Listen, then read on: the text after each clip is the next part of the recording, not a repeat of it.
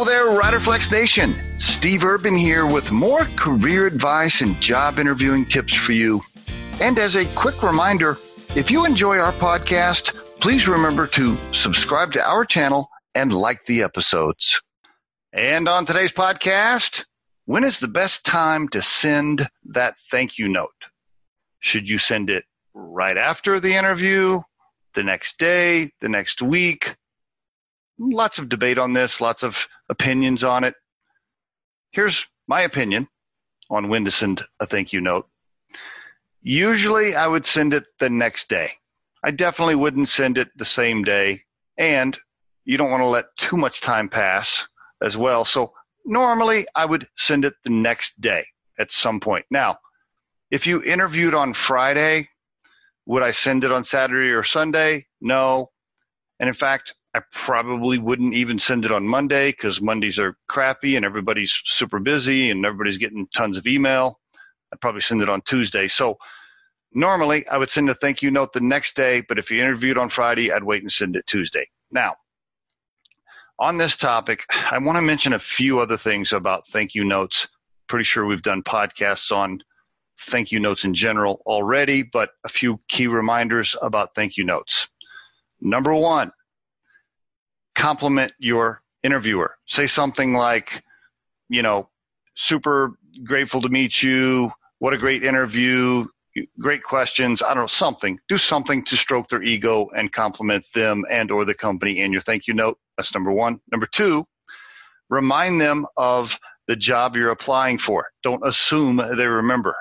Most recruiters and a lot of employers have tons of job openings and they're all working on a million things. So remind them, hey, it's me, Johnny.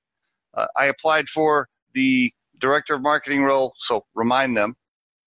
In fact, I would include, if you can, a link to the job posting. You might say, hey, it's me, Johnny. Thank you so much for the interview yesterday. Great to meet you. By the way, awesome questions. Really appreciated you sharing all the information about the company with me. Here's a link as a reminder to the job that I applied for. And then I would also include just a couple more things. Include an attached resume, even though they already have it. Just attach your resume again so that it's with the email.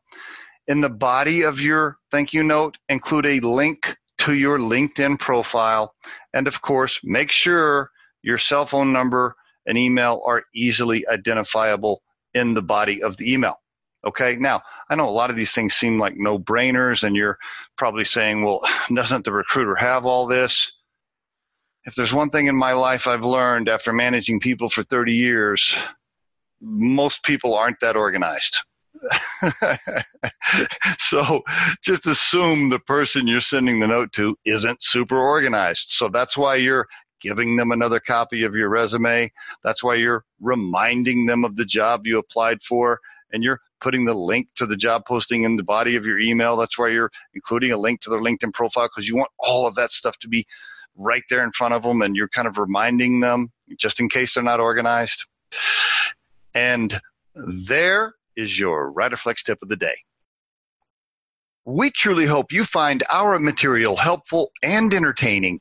And while our podcast can be heard across most platforms, including iTunes, Google Play, Spotify, YouTube, and SoundCloud, you can become a supporter of this podcast by visiting our show on the platform Anchor FM.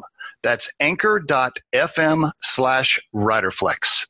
You can also send us your questions or suggested topics for future episodes to the email address podcast@riderflex.com, or drop us a voicemail at 888-964-5876, extension 710. Visit riderflex.com to learn more about us. Thanks so much for listening, folks, and have a great day.